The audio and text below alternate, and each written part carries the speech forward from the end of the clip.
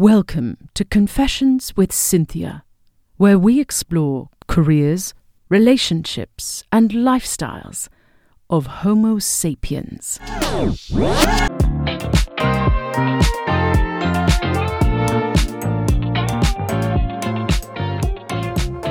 Hello, I'm your host Cynthia, and today's special guest has been to every Disney theme park around the world and is part of the Fatty's Burger Appreciation Society. Please welcome Phil.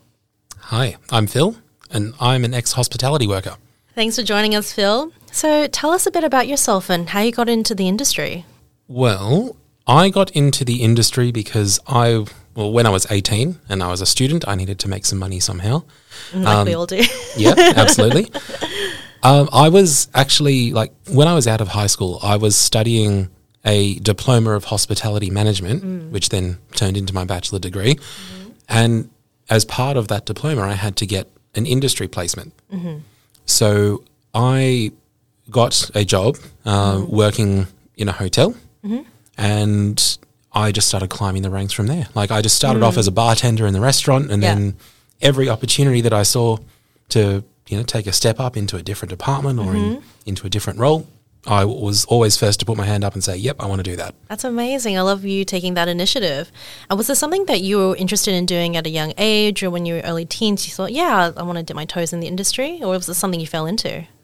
Well, I guess I always try to target hotels because I really like staying in hotels. And so I thought, what a better place to work than to be in the place I love to be in. Yeah. And it sort of ruined the magic a bit, I guess, but Fair enough. it was nice. But I guess the main goal was I wanted to have a job where I could get paid to travel the world. Oh, amazing. Yeah. And I figured in hospitality, that was going to be the best way. Backup plan was become a flight attendant or something. Fair enough. So really the emotional connection was you enjoyed your time and your stay in hotels, and that's why you thought it'd be really good to kind of join the industry because it was kind of something that you saw was magical, like you said. Yeah. And obviously going into the industry, it wasn't as spectacular as I thought it was. So being that, as you said, after graduating from your diploma and your bachelor's degree eventually, what was your first year like working in the industry as a professional?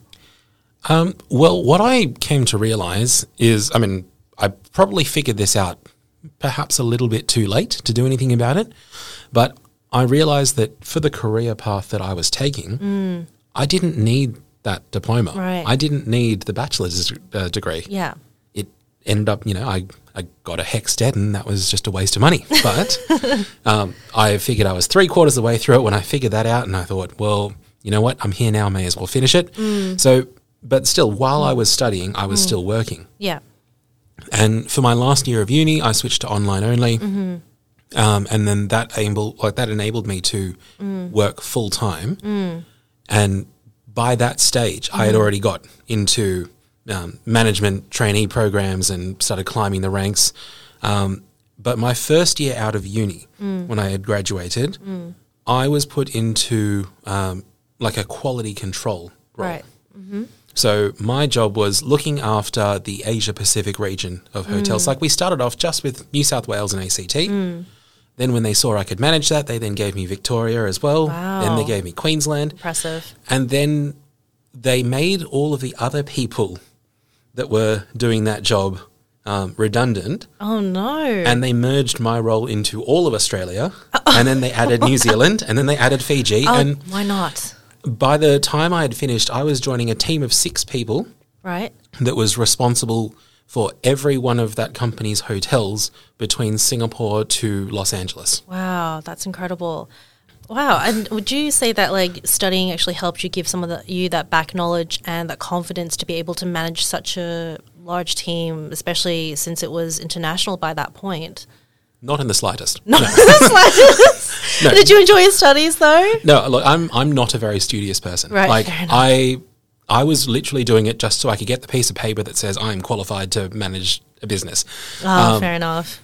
That was sort of my only ambition of getting a degree, and as it turns out, that job I didn't actually need it. I guess it looks good on paper, but I don't know how many opportunities that's opened up for me. And and it cost me 30 grand in HECS debt. Fair enough. So it was more hands-on experience that gave you kind of that leg up in the industry and in climbing through the ranks that you wanted to do. And obviously, because your role was so broad at that point, did you get to travel the way that you wanted to? I did. Wonderful. I did. And when I was working in that team, like the last team that I ended up with in that company, I was traveling a lot. Amazing. I was spending, on average, about 200 nights a year away from home. You're listening to Confessions with Cynthia. Here with Phil. Wow, that's incredible. And was it something that you really enjoyed, traveling that much? Oh, yeah, I loved it. Like, Wonderful. I practically lived at the airport. So they knew you on first person basis, like, hey, Phil, you're back again. There's a George Clooney movie called Up in the Air.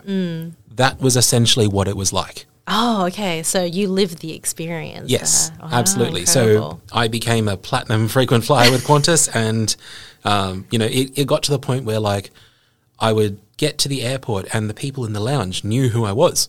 I was on first name basis with them. Yeah, And of course. like going to pick up a rental car, the people who worked there knew me, and the hotels that I would stay in, everybody knew me. Oh, wonderful. It was like, yeah, I was living that experience of just people knowing who I am and knowing my routine, and they were sort of becoming like, I know I was just a customer to them, but it was sort of treating me like I was their extended family. Oh, that's really lovely to hear. And surely throughout your travels, you must have some funny stories, and we're so keen to hear about it. Please tell me a few of those funny stories. So we had this tradition in the company. Whenever we had a new starter and we were sending them out on their first overseas trip, you would give them a $100 US, like $100 US dollars in a note. They would either come back with the $100 US dollars or they'd come back with the story of where that $100 went. Oh, yeah. Tell me yours. So my story of that, it was the first time I was sent overseas, and I ended up going to Vietnam and Cambodia. Oh. Now, I don't speak any Vietnamese. You know, I can speak Cantonese, which is, it's sort of halfway between Mandarin and Vietnamese, I guess. But I'm really lost with anything language-wise Vietnamese. Yeah. And my first job when getting there was to get a taxi from the airport to the hotel. Right. I asked the driver I showed on, like I had a printout with an address of where I was going. I showed that to the driver. He just signaled, yep, I can do that. And away we went. And I wasn't even drunk or anything. I was just tired.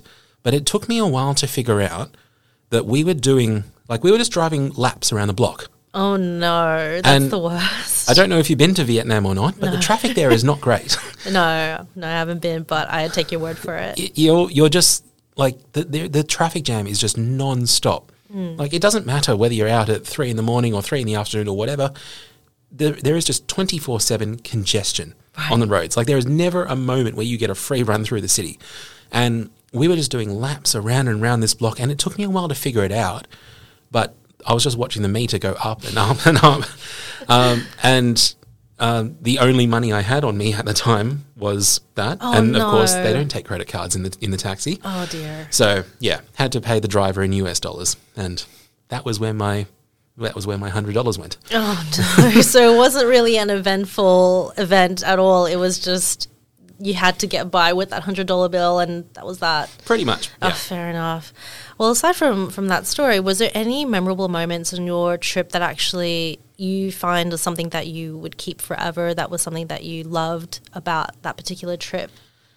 So I think that was like my first proper experience with getting to know street markets and street food. So like I'm a big foodie. Like anywhere that has like, nice restaurants and stuff, I'm in for that. But if you are traveling through Southeast Asia or the Middle East or like in fact, actually not even just those, like anywhere in the world. Yeah. The best food you get is in street markets. Agreed. And, Southeast Asia, going through street markets, of course you're going to get some fantastic food. And it's just the smells and the sounds and just the liveliness of the place. Exploring those markets is honestly like, there's nothing better than that. I will never understand why people travel the world and go all to these exotic countries and then go and eat in a Western restaurant. It might be a comfort thing, but like definitely exploring outside of your comfort zone and trying the traditional foods, especially street markets, street stalls. And I think, everyone should experience that. So I'm glad that that was something that you really remember from your trips overseas, is like trying the different foods and really going out there. So what was the weirdest food you've ever eaten while traveling abroad from work? Fried spiders in Cambodia. That doesn't, no, I would not. I don't think I could do it. Was it hairy? They weren't hairy because when you deep fry them, all the hairs burn off. Oh, gosh. I should say they're not nice, but I tried them. Were they like crunchy on the outside, juicy on the inside? Just describe that feel. Yes, and not in a good way. So when you bite into a tarantula and you get like the goo from whatever's inside them, it's bitter.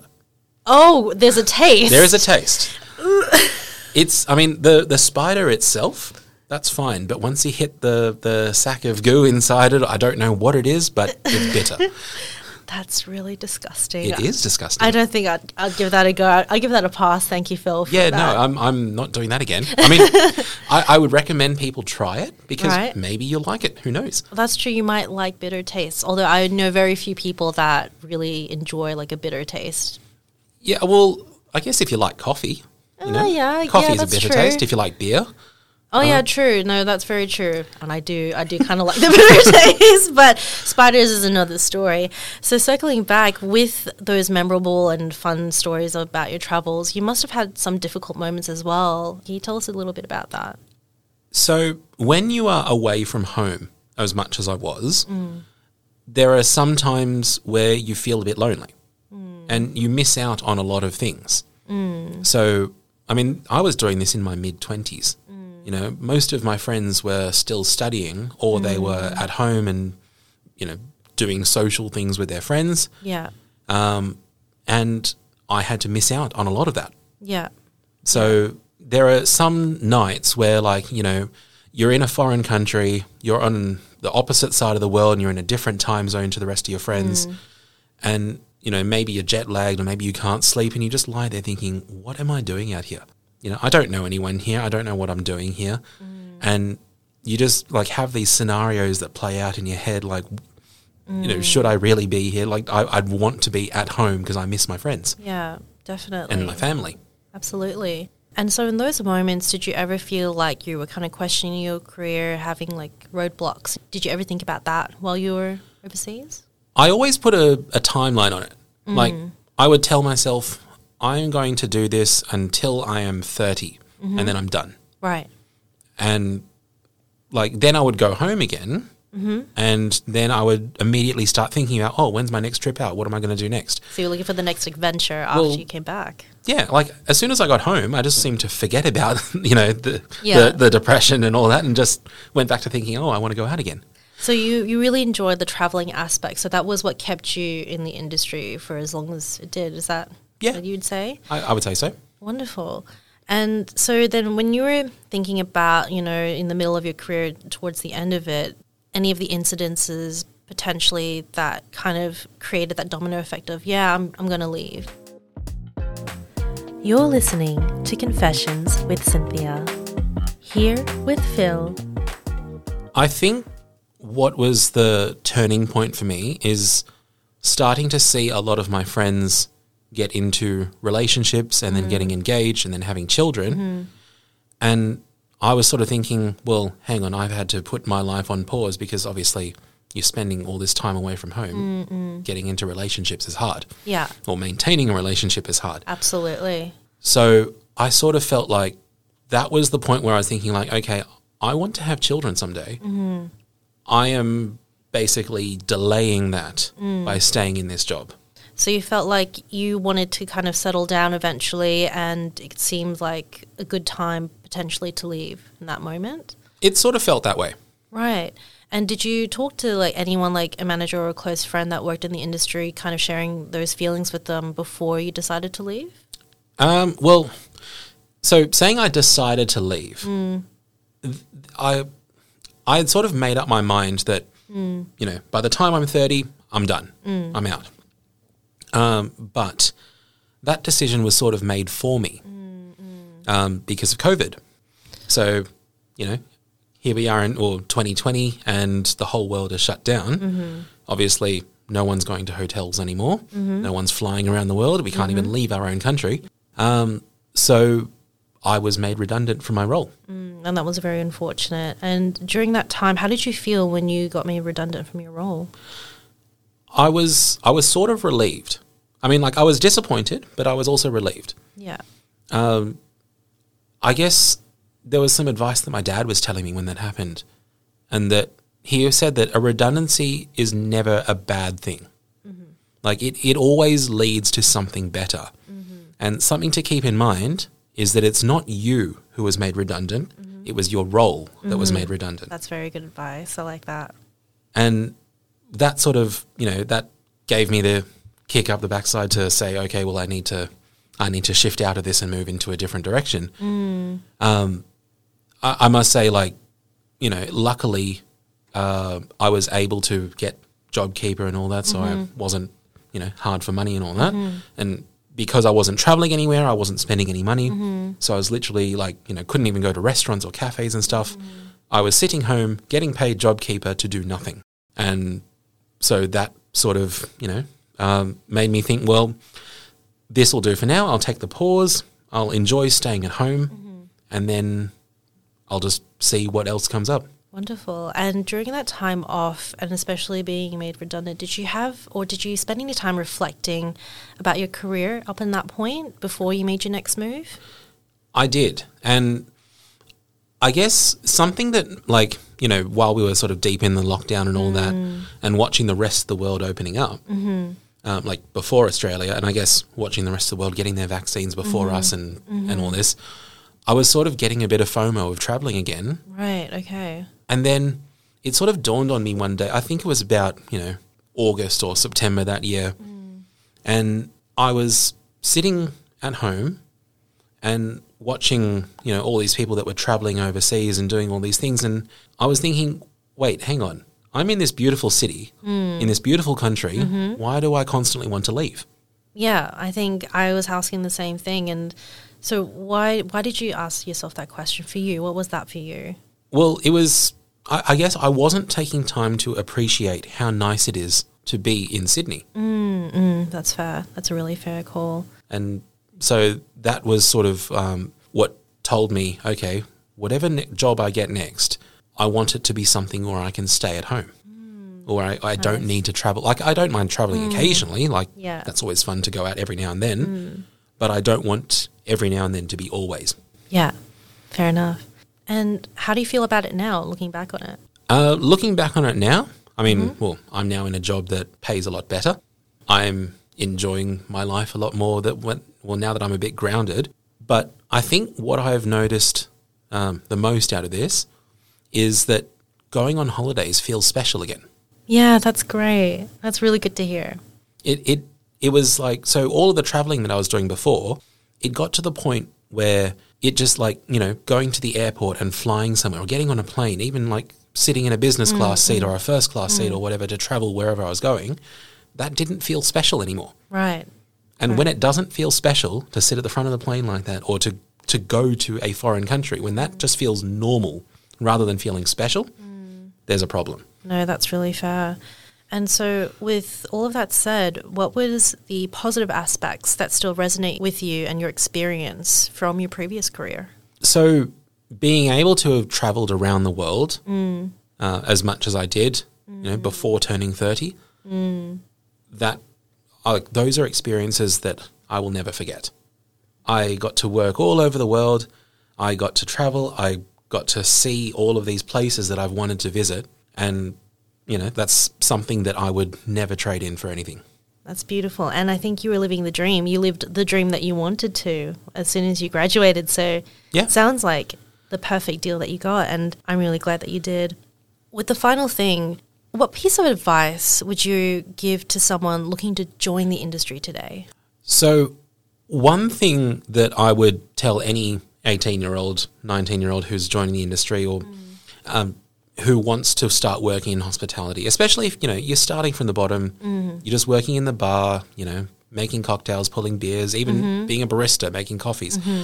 make sure that you understand the conditions of the award, like the contract that you're working on.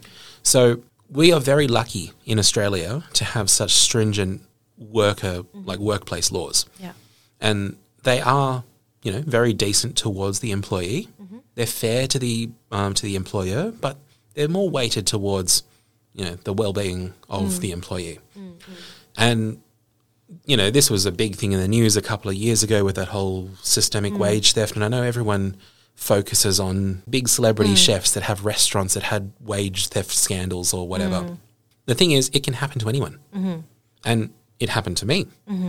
Yeah. And it wasn't so much that I wasn't getting paid for the hours that I worked, but when you're working in hospitality, you get used to not taking lunch breaks and stuff. I mean, I used to work from 3 p.m. till 11 p.m. And if you sort of wanted to take a break halfway through that shift, that's, 7 o'clock, 8 o'clock. That's when all your customers come in and have dinner. So of course you can't take a break then, and that's normal. But the award makes an allowance for that. And that if you work for more than 6 hours without taking a break, then all of that time that you spend working without taking the break after 6 hours is paid at double time and a half. Now, I was never paid that because they would manually alter our handwritten timesheets to say that we took a half-hour break in between. And then they would clock us out half an hour later. And they said, you're still getting paid for all the hours that you worked. They would just manually do that so they didn't have to pay that extra allowance. And I didn't really think about it much at the time. And I actually figured this out while I was on a long flight somewhere and had no internet and couldn't really do anything. So I just got out the calculator and started jotting down some numbers. The first car that I ever bought myself was about $10,000. And all of those extra hours that I worked in, I could have bought that car twice. Oh, wow. So that's what my advice to young people joining the industry would be. Know the conditions of your award and don't be afraid to put your hand up if something is not right. Absolutely. It's very well said. Well, thank you again for joining us today and sharing part of your story with us. And if you'd like to know more about Phil, you can follow him on Instagram at Shotgun93. The link is available in the description. So this wraps up our episode, and I look forward to seeing you in the next one. Bye.